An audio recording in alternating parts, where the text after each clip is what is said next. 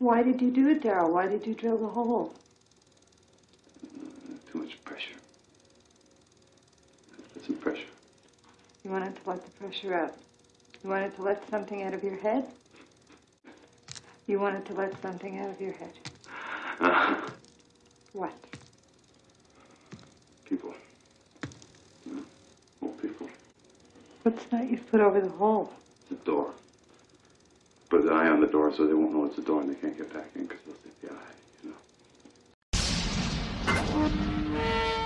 Welcome to Blood and Black Rum Podcast's Halloween 2022 special. This year we're craving some Cronenberg. We're bringing you Wes Craven and David Cronenberg movies all Halloween season from September through October 31st. Experience the visceral thrills with movies like A Nightmare on Elm Street, Rabid, Last House on the Left, and more. Hey guys, welcome back to the Blood and Black Rum Podcast. I'm Ryan from Cultsploitation.com, and I'm joined with my co-host, Martin. How's it going? We're doing well. We're, a couple weeks into September now? A few weeks? No, we're not. We're already halfway through our Halloween special. Pretty much, yeah. We've been cruising right through here, churning out the content. I was gonna say that's the perfect opportunity for a Cruising USA joke. Choose your car. Been cruising. It's actually kind of scary to think that we're already almost through September. It's been flying by. I feel like it was just yesterday that we started. So this crazy craving some Cronenberg month.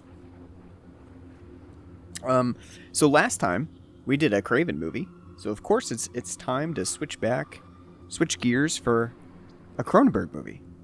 And it's weird because with Craven we started at like his most popular film, or arguably one of his most popular films. I mean, I guess you could argue Scream is his more popular film. It's not for me to say. But we started at one of his most popular films, and then we kind of backtracked and we went to his earliest film for his directorial debut.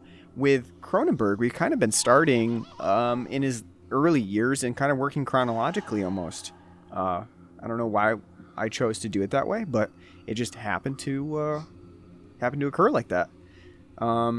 So last time when we did a Cronenberg movie, we did Rabid, and Martin was not so rabid about the film. And so now we're going to move on to a different Cronenberg movie that happened, that came out just few years after Shivers, right in between the time period of Shivers, Rabid, and The Brood. They all kind of came out in like 1 year, 2 year time span. Shivers in 1975, Rabid in 1977, 2 years between them. Then after that, he had like a couple movies that came out in the same time frame. For our purposes, we're gonna go to The Brood, which was from 1979, one of the Cronenberg's really popular movies, especially considering its subject matter. And actually, that kind of leads us to Scanners too, because The Brood was very much about pregnancy.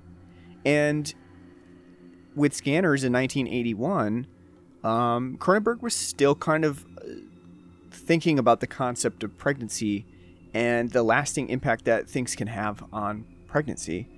And The Brood was a little bit more about the effects of pregnancy on the mother, the change that occurs in the human body during pregnancy, and how that can be a lasting element to your life. Like you're before pregnancy, you're one person. After pregnancy, you may be someone completely different because you went through an entire bodily change. So it's almost like an evolution of sorts. With Scanners, we're not so much as concentrating on the elements of the human body with pregnancy, but the impact that the societal elements can have on pregnancy. And that really only comes out towards the end of the movie. But what we also get is what's going to kind of lead us later on towards Cronenberg's work on The Dead Zone, which is telepathy. And, being able to see into the mind of another person. So have you seen Scanners before? No, No, but first time. I know of it, and the kind of basic gist about it, and just like most people, I've already seen that head explosion a million times. Sure, you're right. Because now the head explosion has kind of become like the key element that you think of when you think Scanners. And it's kind of funny, too, because in Scanners, it's been a really long time since I've seen Scanners. I would say probably like 20 years long. When I was watching this movie, I remember like bits and pieces of it, but nothing stood out to me as like, oh yeah, I definitely remember that scene, or I remember this happening. I did not clearly remember it at all. So it's been a really long time. But what struck me watching it now is that scene, the head explosion scene, happens like very early on in the movie, and it's like it's not even really like a big part of the movie. It certainly is an inciting part of the movie in the plot, but it's not like a huge part where you're like leading up like throughout the movie to get to this scene. No, it happens super early, which I thought was really interesting because it's a thing that people really think about, but not necessarily something that is huge in the movie. It's kind of a movie thing that just happens real quick, and then you're on to the next thing. Which is funny thinking about it, because like you're like, after you see that, you're like, we're gonna be in for a fucking gory romp. Nope. No, you're not. You're not. And we have to talk too about what probably influenced why Scanners was such a it's not just because of Cronenberg, but why it was so popular, especially with this head explosion scene, because it did get a lot of publicity from Fangoria at the time in their 1981 issue, where they covered Scanners, and they covered specifically the exploding head scene. And so I think part of the appeal of where that where people started to say like, oh, Scanners, that looks like a really interesting movie to me, I'm really excited about that, is they saw Fangoria. They saw this expose on the exploding head and stuff, and they're like, I've got to see that movie. Which is where, it's interesting, back in the day, you had magazines like Fangoria that really, there was no internet, so you had just Fangoria, which would do your publicity and time it just right, get specific details in Fangoria about like what might attract your audience, and you have a hit on your hands because of that.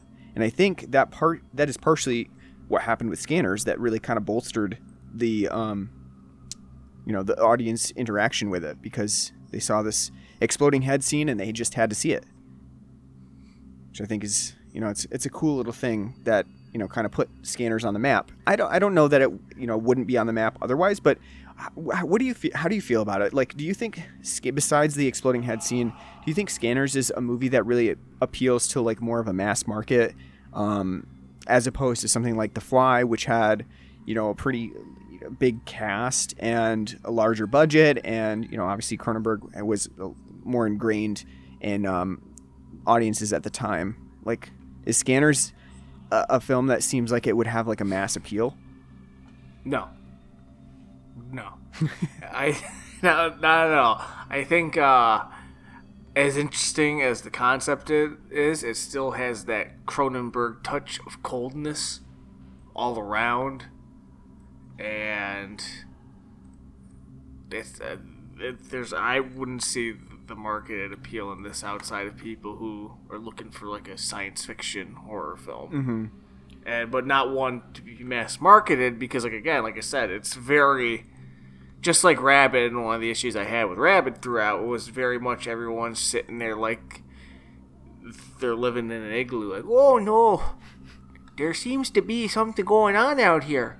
Yeah, there's problems, eh? How's that Labette? Oh, it's fine. Let's go deal with this moose over there. Have you seen the Winnipeg Jets of late? Doing mighty fine. That Gretzky's pretty good. It's not as bad in this, that's for sure, as compared to Rabid, but I mean, it's still noticeable, and because everyone is, for better or worse, that is in this film is like just has the personality of pine 2x4 that doesn't even have any lacquer on it or anything, so it's just Yeah, I mean, I think it's, it is a movie that probably wouldn't have mass appeal besides that. And it is, like I said, since that part of the movie takes place really early on, the rest of the movie is not extremely graphic or gratuitous. It does have sequences towards the end that really get into Cronenberg's body horror. But it's not like the film is like a constant wham bam, you get a whole bunch of, gory special effects. It is actually a pretty plodding, slow burn film. It has a pretty discordant soundtrack that probably I feel like would not attract many viewers. Pretty occasionally it features like almost like a noisy soundtrack to it. And so I don't really see that this has like a huge amount of public appeal. But, with the help of Fangoria and the help of good special effects, I think that it kind of transcended the usual, like, genre issues that you have with horror movies. So we'll talk about all that as we get into the film proper and the plot and all that. But first, let's take a break and let's talk about some beer that we have on the show. What do we got on the show? Got beer. We got beer. Get beer. Actually, last week I had talked about it, right? We did an Oktoberfest last week, and I had said I've been watching this one beer aficionado's TikToks, and he specifically went over Sam Adams Oktoberfest, and somebody had commented and were like, I feel like, I'm drinking something cheap, but I like Sam Adams Oktoberfest, and it's one of my favorite Oktoberfests. And he's like, you don't have to feel bad about drinking Sam Adams Oktoberfest. It's a high quality beer. They do a lot of good ales and lagers, and their Oktoberfest is one of them. It's perfectly fine. I don't get why somebody would feel guilty over drinking a Sam Adams Oktoberfest. Well, I think it's just because Sam's has become Sam's now is in the craft beverage. It's really only in like quotes only craft brewery, or like an independent brewery. They're a very large brewery at this point. They're mass marketed. They are across the globe. I get that, but some things are still okay. Like half the problem with Sam Adams is, they've come too big. They've focused too much on like Truly Seltzer. Because they do own that. Right. They tinker with their packaging and recipes and what they're releasing every year too much. Yep. But the Boston Lager is still great, and so is their Oktoberfest. You got nothing to fear. Nothing to fear on that end. And I agree with that. And I actually agree with this guy's point as well. He said, you know what? You're drinking Oktoberfest. They make fine lagers and ales. Don't worry about that. He said, you know what? I still am going to give them shit when they make a terrible hazy IPA or something, like a very generic, lazy IPA, because they have been doing that. They have been doing that a lot. They follow the trends quite a bit. Wicked IPAs. Yeah, they try. What happened to the Rebels? What happened to the Rebels?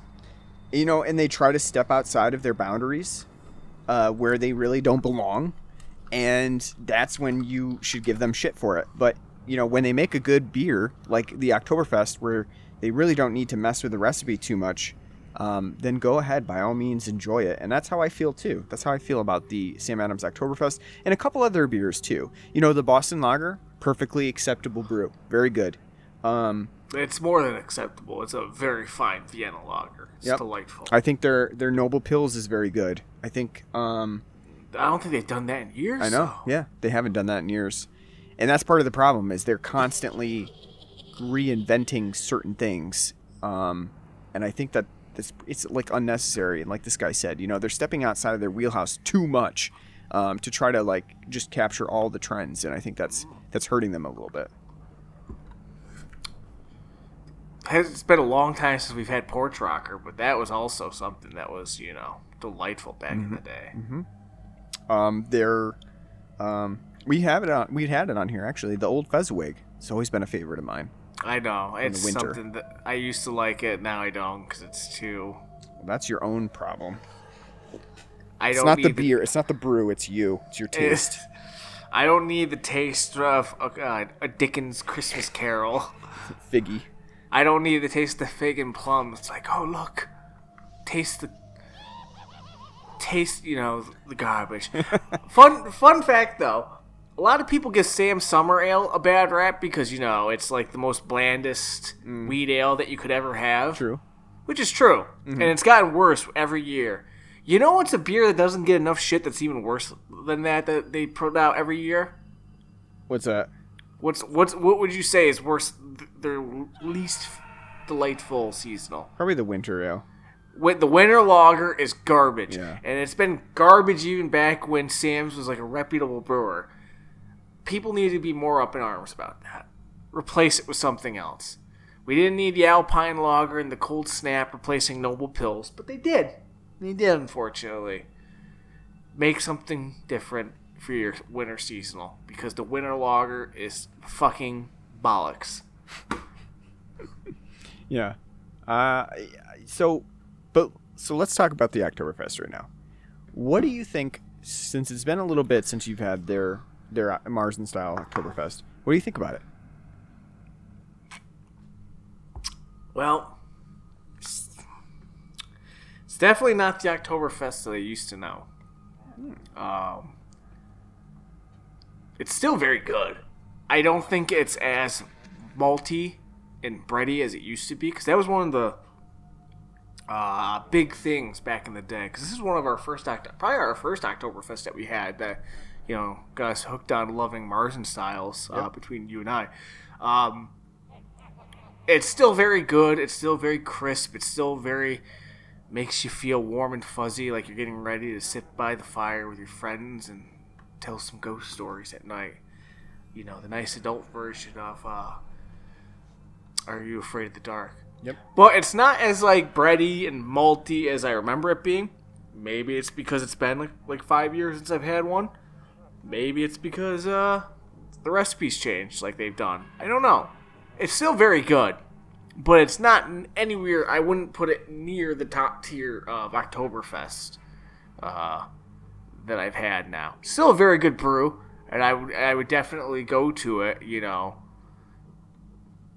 But it's not like I wouldn't say it's top tier. Mm-hmm. Also, the fact they spell Oktoberfest wrong is fucking infuriating, and it always will be. Take that C out. That's a K that belongs in there. Yeah. I mean, I like it. I mean, it's bready. It's malty. Not as bready and malty as I remember it being. It's still very crisp, very hearty, big body on it, smooth.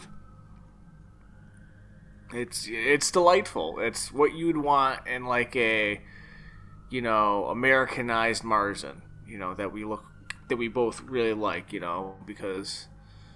Our take on a Marzens usually tend to be, a lot more bigger on the malts and the bread, the breadiness of it that give it that, feeling of fall, like you're taking a nice little bite into like some pumpernickel or something. Mm-hmm. Yeah, I think that it's a pretty solid Oktoberfest. I think it's still one of my favorites. I think they still did a really good job with managing the malts. It still has like a very clean caramel maltiness to it that puts it squarely in the Marzen style. So it has a much deeper, richer character than what I would call a fest beer. I think again, it's what we had called previously, like a taste of fall. And I still think that. I think it's really solid, all around, like solid basic distillation of an Oktoberfest is how I'll say it. With that said, I think that there are others out there that are doing the Oktoberfest style, and they are maybe doing it a little bit more experimentally, maybe trying a little bit of something new with the characteristics. I think like you would call Sam Adams is playing it safe with this Oktoberfest, but I think it's still really solid all around Oktoberfest, and I don't know who anybody would pass it up if you were looking for an Oktoberfest. I think it's perfectly acceptable. So I don't know if that's a glowing review or not, but it's a perfectly acceptable Oktoberfest, and I think it's still a very, very good beer. All right. So search out October. And actually, we have the beers. We're not talking about them right now, but they have a new pack out, and the new pack has the Oktoberfest along with a fest beer, which I haven't tried yet. I'm going to crack that open later on in the episode. I'm doing it right now. Oh, you're cracking it right now. Which is, we're probably not going to cover it specifically, but they do have a Marzen and a fest beer, which I'm interested in because, to my knowledge, I don't think they've released a fest beer previously that I can think of. I don't know if this. I feel like this is new. I think last year. Oh, okay, and that may be true because last year I never got Sam's Oktoberfest, so just stayed away. Yeah. So I will say without going into too much detail, I like the fest beer quite a bit. I like it quite a bit. Very good. It's good to hear. All right, so let's talk about scanners. So, like you said, the first thing that we should probably point out is the fact that we have a name for people like the people in scanners, and they're called telepaths. I mean, when I say people, I mean like fictional people, but that's the term for them. But yet Cronenberg in his universe comes up with a new name for them, scanners. And I guess that makes sense because these telepaths aren't truly just people that can read minds. Like, they literally scan the body. They're like a built-in like X-ray machine. And they scan the body. They can manipulate other people's bodies because they connect the nervous system of one person to another, or in the film's weird technology case, the nervous system of a person to the nervous system of a computer.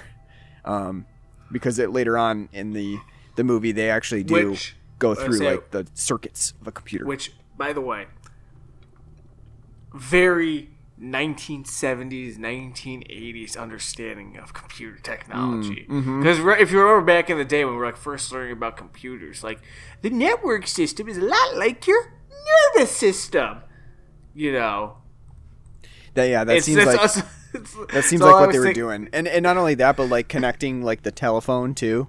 Well, I thought was like a pretty funny. I mean, it's still we do still go through telephone in some cases for our internet and computers, but generally not as much anymore since it goes through cable. And I thought that was pretty funny, like with the whole telephone element too. I was like, I'll just, towards the end of the movie, I'll just call up on the phone and I'll connect to the computer. It was missing that 90s dial tone. The other thing that I really like too, while we're on the subject of computers in the movie, is the lead like computer programmer, who the one guy that's part of the company, and like he's actually like a spy, ComSec. What's his name?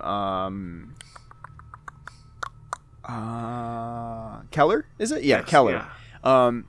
He is, he's got him by gunpoint. He's with the computer, and they're trying to like shut the computer down because they know that Vale is going to try to infiltrate and like get information from the computer because he's looking for this computer program.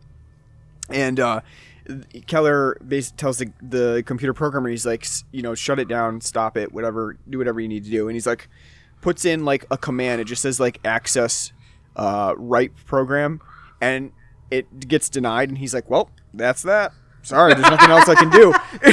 And Keller's like, try it again. And he literally just does it again. Access write program. Nope. I guess that's as far as we're going to get. It's like, didn't you like work on this program? That's all you can do? I like the Fallout terminal that they're on too. Like, yeah. You just when you're almost about to burn all your password attempts, just back out and then get retried again. Yeah. Come on. I just found it funny. That. It's like, this guy is probably on the team that designed this program, and he just puts in one command and is like, well, that's all I can do. That's it. That's all I got. Just one command.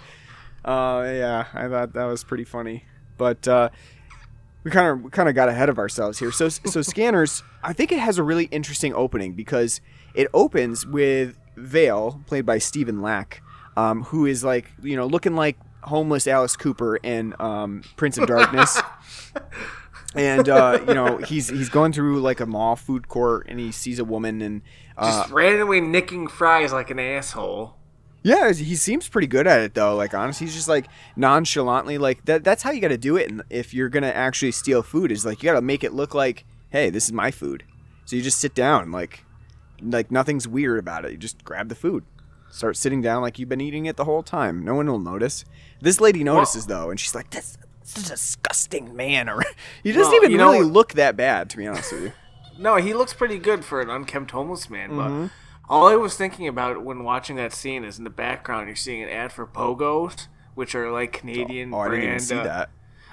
Canadian brand corn dogs, but because it's such a big brand in Canada, that's what they call their corn dogs, Pogos. And I learned that from a YouTube video before watching this, just randomly watching something. I can't remember when I stumbled upon it, but that was like, oh yeah, seeing it, like there it is, like yeah. I didn't realize that.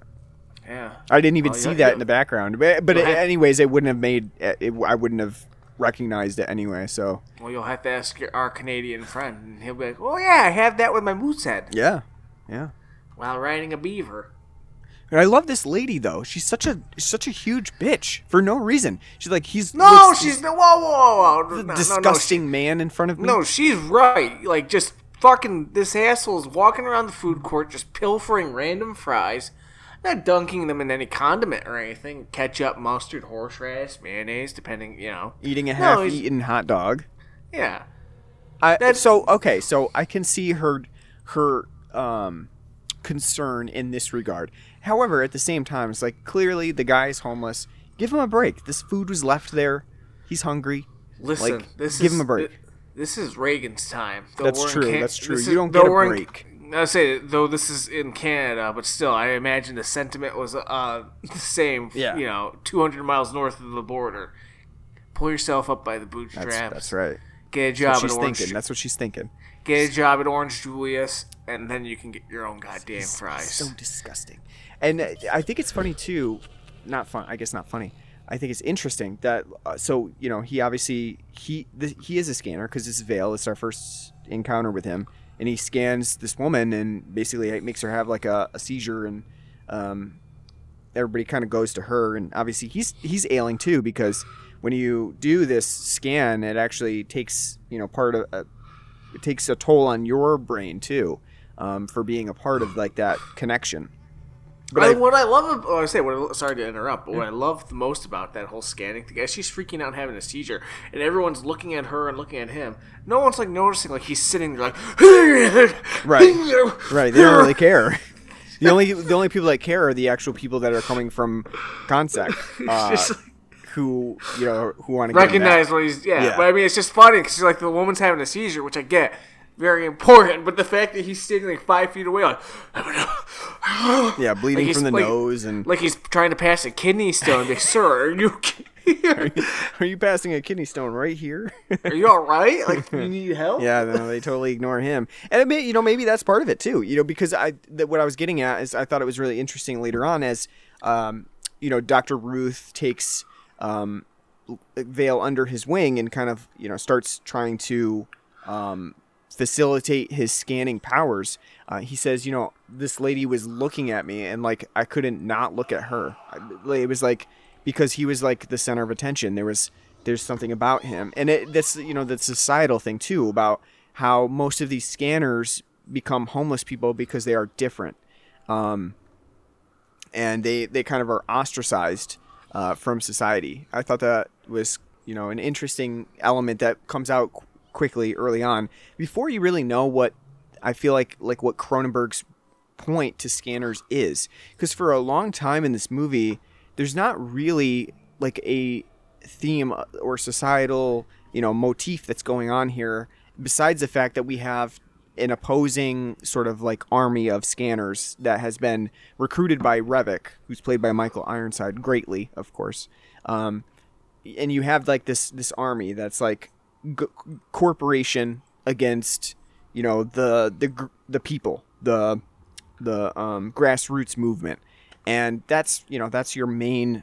theme and antagonism at the heart of Scanners. But as it goes along, and then as we get more information, and kind of in an exposition dump at the end of the movie, we start to learn more about like what Cronenberg is saying about corporations and science research, the use of people as guinea pigs. That kind of comes out later on. But I found it interesting that, for a large portion of the movie, it's not really clear what Cronenberg is really trying to say. It's kind of more like a science fiction war that's going on, rather than anything else. But what I was saying about the intro too, and we talked about the intro, but what I find kind of compelling about the intro is that we meet with Lack's character Vale. And then he kind of goes away for a little bit as we get through the whole part of, we see Revok, he's part of like the ComSec,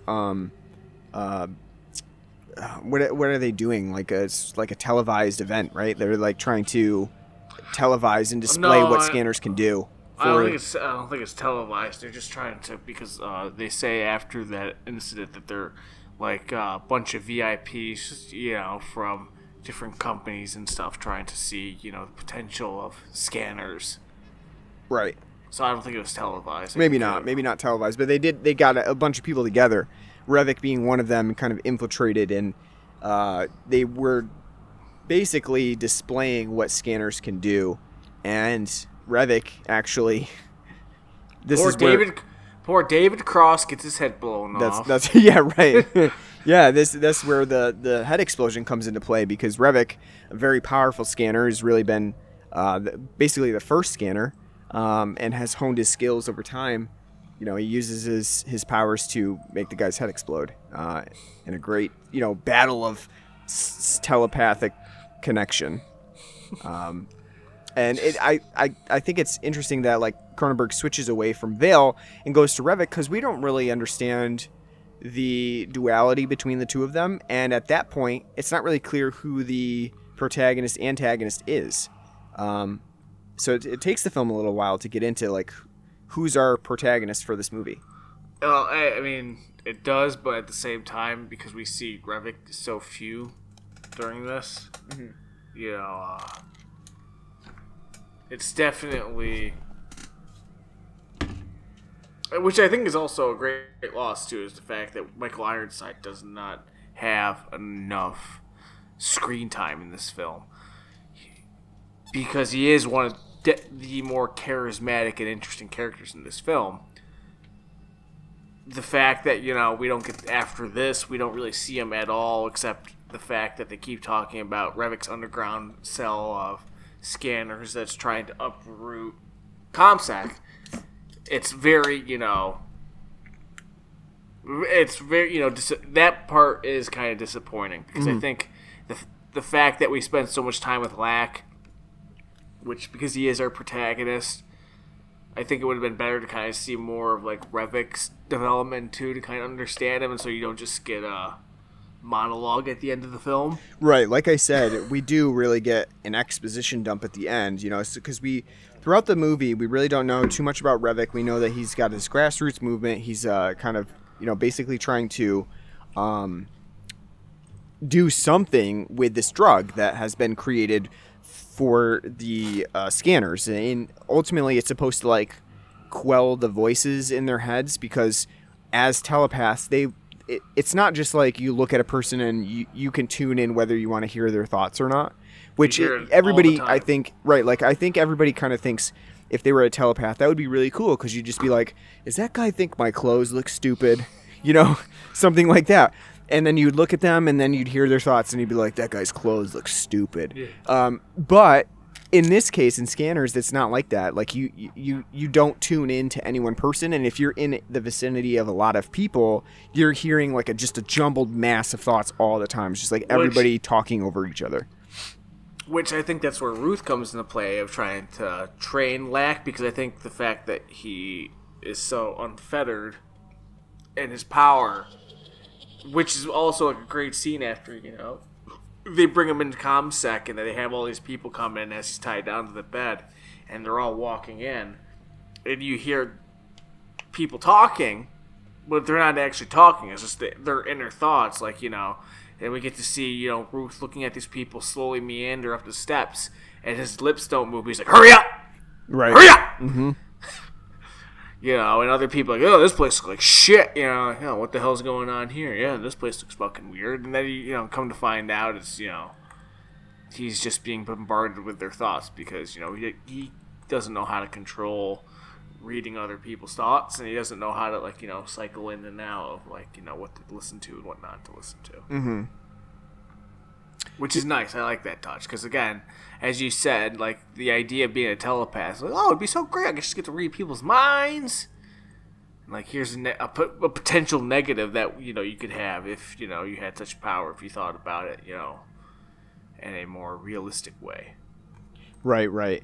I think that it's pretty interesting that, you know, they do go this route with the telepath element to it. That's, you know, it's not all happiness and fun to be a telepath. It's actually pretty terrible for the most part. People which generally choose not to have this, and that's kind of the idea behind the drug that they're giving, is that, like, it quells those voices so they don't have to hear it. It kind of concentrates that.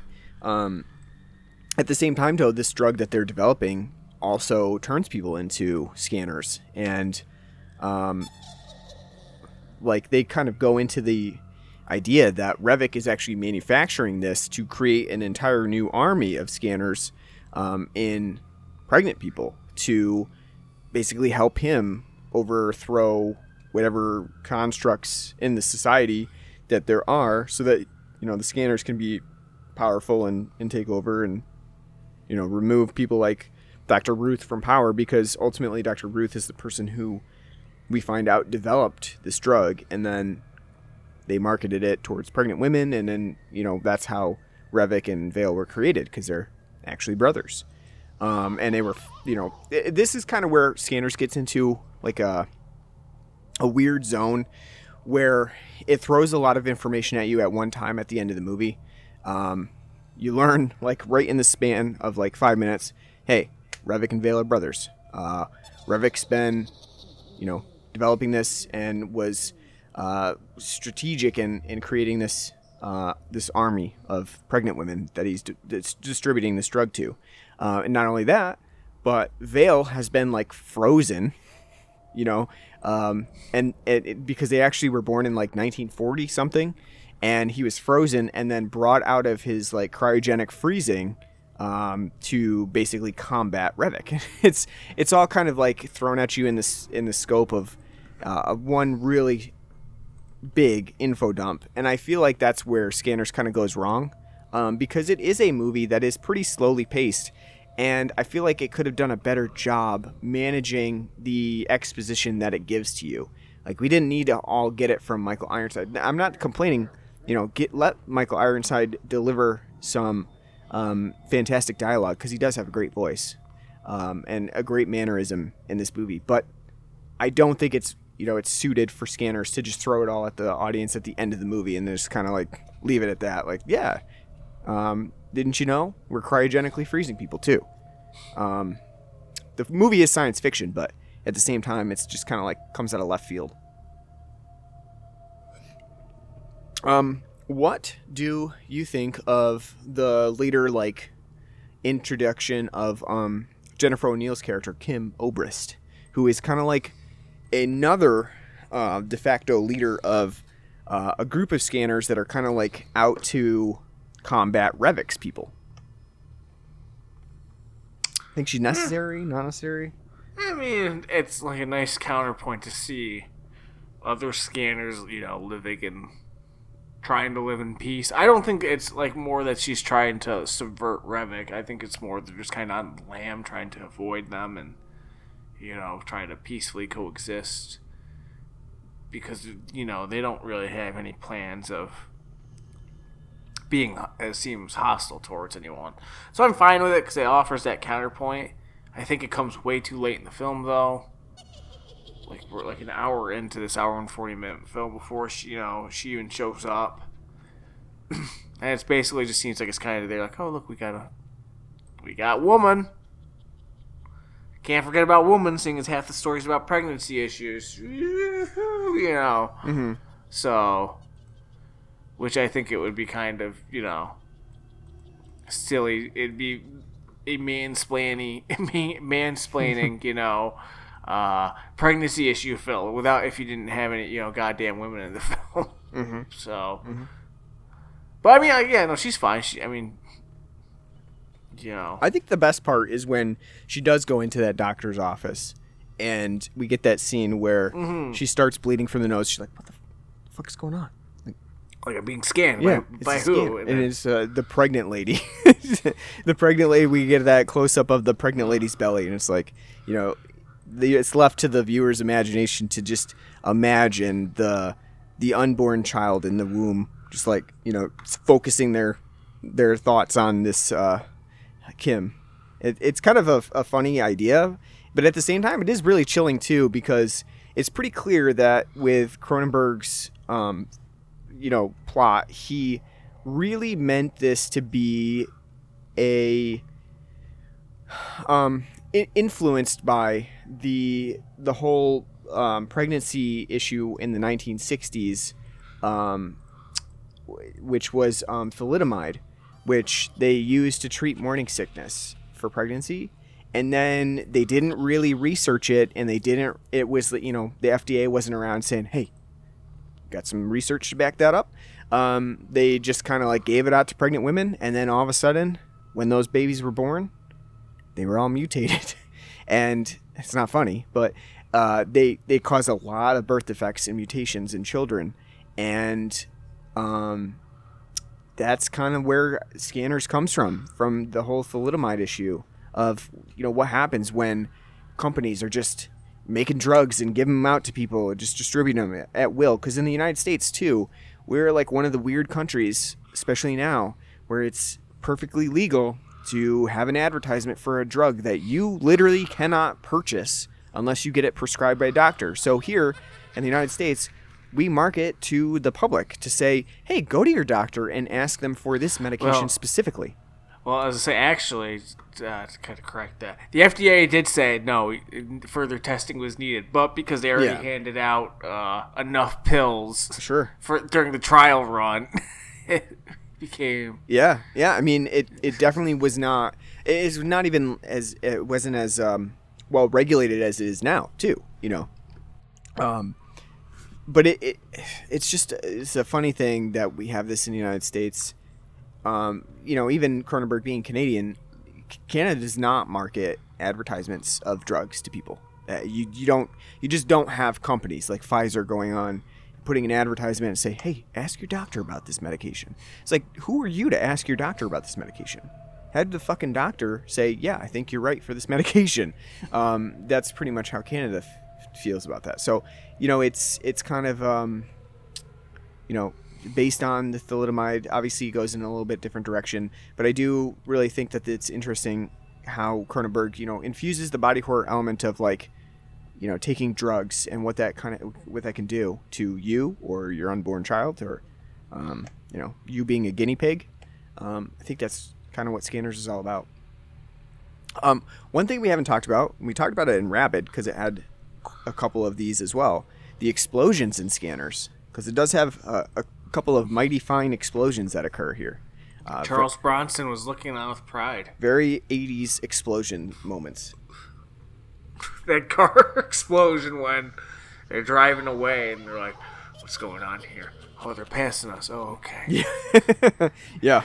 As Michael Ironside's like controlling the one guy from another car, and the guy's just driving, speeding up, and the guy's pointing a gun at him. Like, you better stop or I'll shoot. And then he just crashes into a garbage can. It just, woo. I know. I know. And not only that, but like, it kind of reminds me of the scene in, is it Halloween 2? Halloween 2?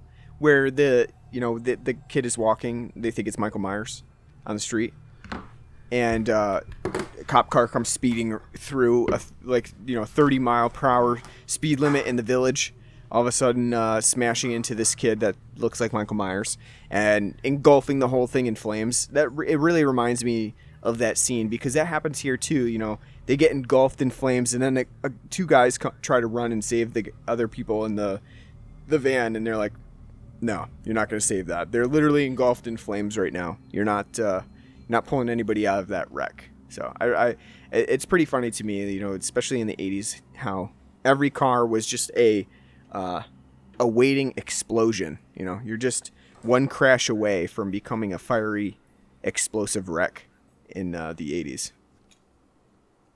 And then we have another explosive scene later on towards the end of the film, and this is after the computer element, where they basically break into the computer system.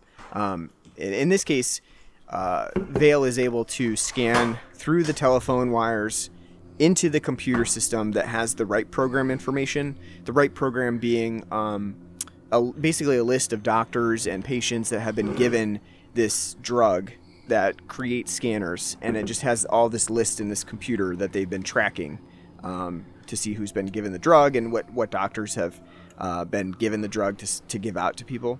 And so Vale breaks into this computer system, and you know, this is when Keller is basically making them shut down the computer system.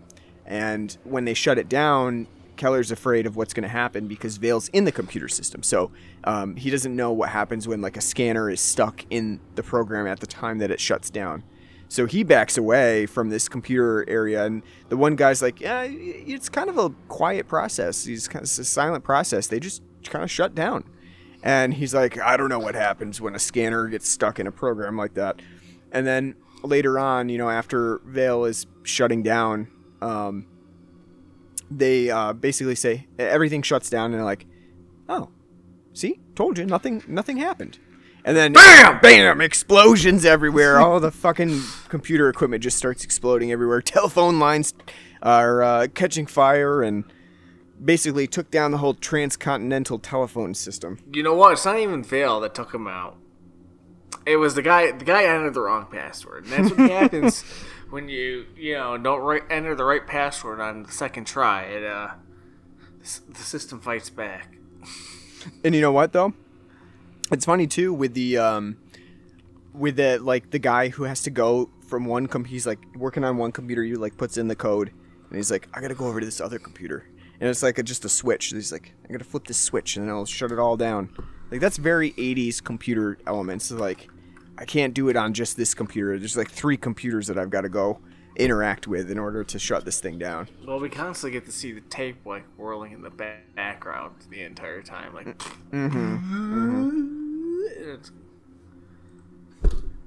Yeah. The whole like phone melting and stuff was like weird. Oh yes, cool. I like the phone melting. I think that's a really cool touch. That, you know, it's just like literally melting off into his hand. It is nice, but it is like really, really weird. Mm-hmm. What do you think about the body horror effects in this? The different effects that happen to the scanners when they use their power. Well, for the most part, it's just like Rabbit. I'd say it's really tame. Outside of like the head explosion, and then at the very end where we get to see like the veins like kind of bulging and Vale kind of like falling apart. There's not really much going on there. I mean, because the body horror part of like them being scanned is just them fucking sitting there doing their best epileptic seizure.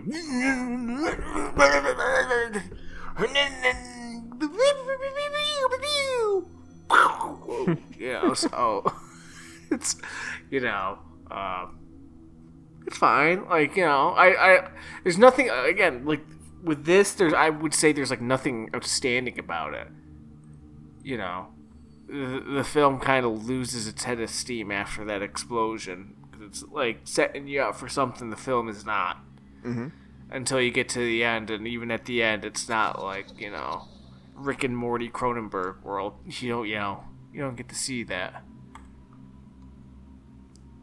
Yeah, I think I like the effects for the most part. Like I like the especially in the last scene with all the pulsing veins and stuff. Especially like with Vale's veins as they're kind of like pulsing out of his skin, where you see the veins actually bleeding from his skin. It's pretty cool because it's like, you know, they're forcing. It's almost like he's forcing the blood to pump so hard that his veins actually stand out and start bleeding through the skin. It's pretty cool. I like, I like the bladder effects that they use on the face too, especially with Michael Ironside, because Michael Ironside has a very unique looking face as it is, and more interesting looking hair at the time. Yeah, really, yeah, and they put these bladder, skin effects on him, and they pump him up, and then they kind of like swell out of his face. It's really cool thing that they had going on with these special effects, practical effects, that I like a lot. And then later on, the really cool effect that they did that I think stands out is the burned body. So it's Vale's body that's been burned to basically like a pulpy crisp, and I think it looks really good. It's very cool, very like sticky looking, for lack of a better term, and I think they did a really good job with that one too. So I think this isn't. I wouldn't say that Scanners is Cronenberg's like epitome of body horror, because it really is a lot more science fiction than it is horror. But it does have some pretty cool effects to it that I think work really well. And actually, we didn't talk about the ending at all. What do you think about the ending, the conclusion, as talking about the burnt body of Vale? Kim comes in, sees Vale burnt on the ground, but then realizes, hey, wait, the Vale, the entity, whatever you can sense as a scanner, is still among them. And she looks in the corner, and there's, Michael Ironside, but it's Vale speaking. What do you think about that? It's fine, because it has that traditional fit, which is kind of that whole ending is kind of like that. Even though, from what we kind of gather, where it goes isn't that unreasonable. The whole brother angle, being family. That Dr. Ruth is the reason he knows so much about scanners is because the drug that he invented with his company helped create them, and after he sold it off, he's been studying scanners to kind of try to, whether it be atone or try to just learn more about what he created. I'm fine with all of that. Mm-hmm. So I'm fine with that kind of conclusion of after they get into their telepathic battle, because the film sets up basically, when the difference between how we think of telepathy and what they do is the connecting of the nervous system, and we kind of get to see that too earlier on with Kim Overs's group, where they're sitting down. There's 7 of them, and they're having kind of having a mind melding, and it's just that, a mind melding, kind of like something from Evangelion, the whole idea of trying to unite into one consciousness, because we get to as they're melding together, we get to hear them, their thoughts and feelings, about how they're scared, or how this is interesting, and how how powerful this can be, is all going from one consciousness, and then all receiving it as is in totality, as being one experience. Mm-hmm. So this ending, with that being said, the conclusion of after this massive battle between these scanners, mentally, and how strong they are, because they're the original 2 who probably were exposed to the drug the most, that this would be something that could possibly happen, where one's consciousness may become attached to another after a scanning. Right. So, yeah, I thought it was fine. I think it's a cool idea, that you could switch, that, and it's something that really isn't explored throughout the movie until that final scene, that you can actually switch places with the person that you're connecting your nervous system to. I think it's an interesting idea, and I've never seen the sequels. I've never seen Scanners 2, so I don't know if they explore that later on in those. Have you seen Scanners Cop? Scanner Cop. Nope, I haven't seen Scanner Cop either. but I am curious to see, do they go into like the things that Scanners ends with, or is it just basically more Scanners? More of the same with the sequel. But what do you think of the music? Because like I said before, it kind of has like a discordant element to it, and I think it has a pretty cool like little theme that's pretty grim at times. Like it's a very I don't know, melancholy soundtrack to it. It's kind of mixed, the soundtrack, to be honest with you, because I think at times where it's more focused on that like early 80s, late 70s style synth, simple drone and some simple drum and beats, like a Carpenter-esque score. Mm-hmm.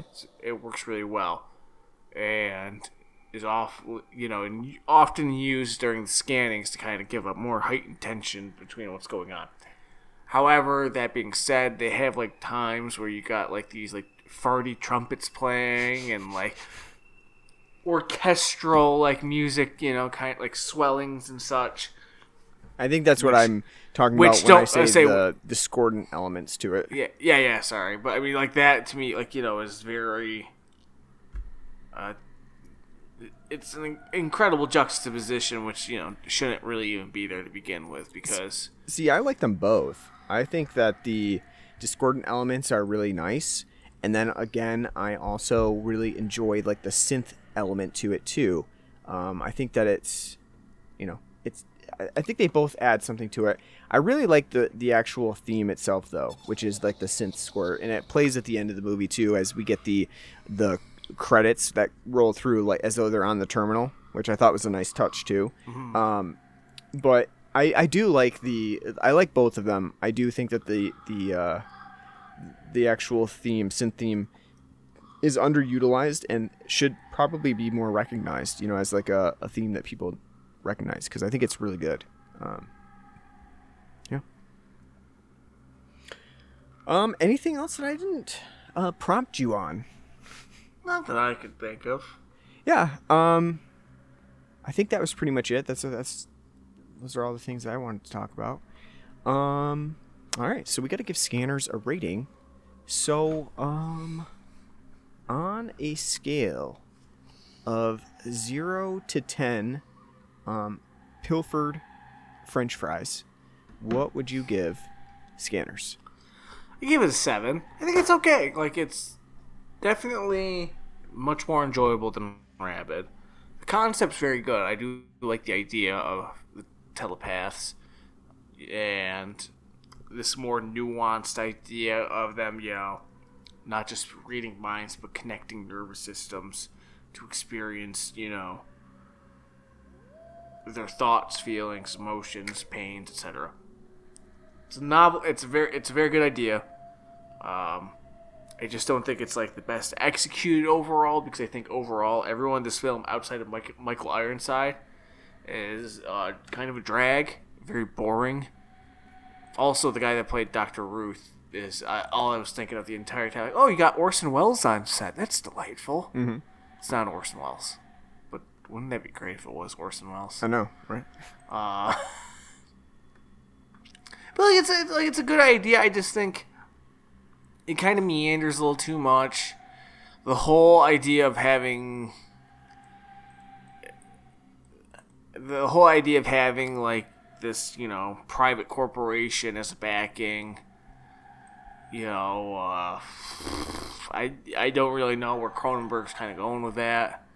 That's supposed to, be like a slight critique on capitalism or, critique on pharmaceutical companies. Not really sure on that one. But I mean, like, again, like the whole thing that kind of holds this film together and makes it enjoyable, I would say, is like the ideas itself. And I will say, from the few Cronenberg films I've seen, his writing and his ideas are strong. I think just like his cold calculus and how he kind of goes about filming things and how he has his actors kind of play roles is very, it's very jarring, because there's not little emotion, no real warmth from anybody and it makes it kind of hard to kind of get invested into anything. And Lax Like, too. We didn't talk about Yeah, how Lack has really. Go ahead. Stephen Lack as Cameron Vale, as we both joked on our own, like, oh, Stephen Lack is playing Cameron Vale. Well, isn't he lacking in acting? Like, because he is like a glorified plank of a board, and it's sad because again, like an idea like this, you should be emotionally invested into the characters, and you're not. At least I'm not. I couldn't give a shit. Like, I think the engagements they get into are what they are, but like, was I did I care a single second about their fates? No. Mm-hmm. Because like when you have Cameron Vale being like, what? You're my brother? Oh my God. It's, mm-hmm. It's hard to get invested. And so at this rate, the reason why like Jeff, The Fly is so great because you have Jeff Goldblum's charisma to carry the whole thing. But I mean, like again, I think it is good. It's a 7, so it's C+. But I mean, I don't. As good of an idea it is, I don't think it's that well executed. But it is a very watchable film. I don't know how you would walk away from this saying like fucking masterpiece. Like this is horror. Body horror masterpiece, because like I said, we don't really even get to experience that much body horror outside of the head explosion and the ending. The rest of it's kind of just them sitting there twitching for like they drank too much coffee from their local Tim Hortons. Yeah, I mean, I would probably I'm gonna give this an 8. I think it is I really enjoy it. I think that it does have a slow burn to it. And I think that perhaps it could have done a better job of dropping the exposition on us gradually throughout the film instead of doing it right at the end. I do find the idea of scanners really interesting. I find the idea that it's a drug that causes it, it's man-made. It's a drug that causes it and intentional in some cases. I think that's really interesting too. And I like the idea of a company that is doing this because, hey, we certainly have those almost evil companies around right now. But I think that like all of those things add up to a really interesting idea, and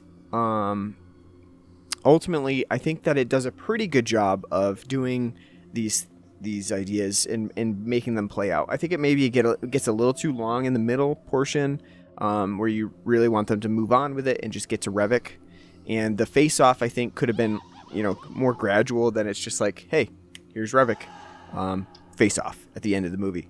But other than that, I think it has a really good score. I really like the score. I really like the special effects work, especially the facial and body horror elements to it, which are pretty few and far between, but when they do happen, they did a really good job with those. And ultimately I think if you're interested in like science research, the idea that people could be manufacturing drugs and kind of giving them to people without knowing what they truly do, then I think Scanners is a movie for you, and that's why I like it. And it definitely has more of a science fiction element to it than horror, like what Cronenberg might be most known for. But I do think he did a pretty good job, and it's definitely a step up from some of his earlier works. Like, this is definitely a higher quality, bigger budget than Rabid or Shivers. So you didn't give it a numerical rating. Yeah, I said 8 out of 10. Oh, sorry. You missed it. Sorry. Yeah, 8 out of 10. My bad. All right, so that does it for our episode on Scanners. Next, I can't wait to get I can't wait to get the angry mail. Angry mail People are about like, how, hey, like, you gave Scanners a 7, you piece of shit. I'm seriously at this point, like I said, like I'm finding a hard time finding appeal in Cronenberg. Like sitting down and being like, this guy's a genius. Besides The Fly. Because Rabid was incredibly mediocre. This wasn't mediocre. It's a step above, but I mean, it's still very blasé. Mm-hmm. So So just not appealing to you right now. Well, you know what? We still have Videodrome to come, which Well, is you one of know my what? favorite Cronenbergs. well, as I said, it's another film that I've heard a lot about, just never seen. So Mm-hmm. let's see if this disappoints. But that's not next. Next up is a Craven movie. We're doing Deadly Friend. I don't know if you've seen anything about Deadly Friend. I have not seen Deadly Friend. No, you probably haven't seen Deadly Friend, but have you seen No. anything about Deadly Friend? Because there's a No. pretty iconic scene. I'm not even going to tell you. There's a pretty iconic scene. And you'll know it when you see it, probably. I like it. Yeah. So Deadly Friend is next up for the show. When Going did back that to come Craven. out? On the 80s. 86. Yeah. Like, and it's kind of funny, too, because around that time, I believe Craven did both Deadly Blessing and Deadly Friend. Get them kind of Hey. confused. Yeah, he did Deadly Yeah, Blessing. Deadly in Blessing 80 in 81, right? Yep. Yeah. So you got Deadly Blessing, and then a few years later, Deadly Friend, What made you want to choose Deadly Friend? because of this scene. Thought it would be fun. So, I think it'll be a fun time. It'll be one of those movies that we have fun talking about. All right, so you'll definitely want to check out our episode. Thanks for listening to us as we talk about scanners and kind of give it some shit here and there, especially from Martin. Send the mad comments to him. But so next time we're gonna do Deadly Friend, and you'll want to catch that. So subscribe to us on pretty much any podcasting app that you can think of. We're on Google Podcasts, Apple Podcasts, Stitcher, home base at Anchor.fm or Good Pods, pretty much everything. Subscribe there and leave us a review. We are on Facebook and Twitter. You can find us there. Just search Blood and Black Rum Podcast. We're on Patreon as well, where you can donate to us. We appreciate that. Put it back towards beer. It's patreon.com/Blood and Black Rum Podcast. And finally, you can write to us at our email address, bloodandblackrumpodcast@gmail.com. Let us know what you like, what you don't like, what you want to hear us cover for movies for next time, and we'll take that into consideration. Thanks for listening to Craven Some Cronenberg, the series that we're doing all Halloween long. Hope to see you back for our Deadly Friend episode, and until then. Take care.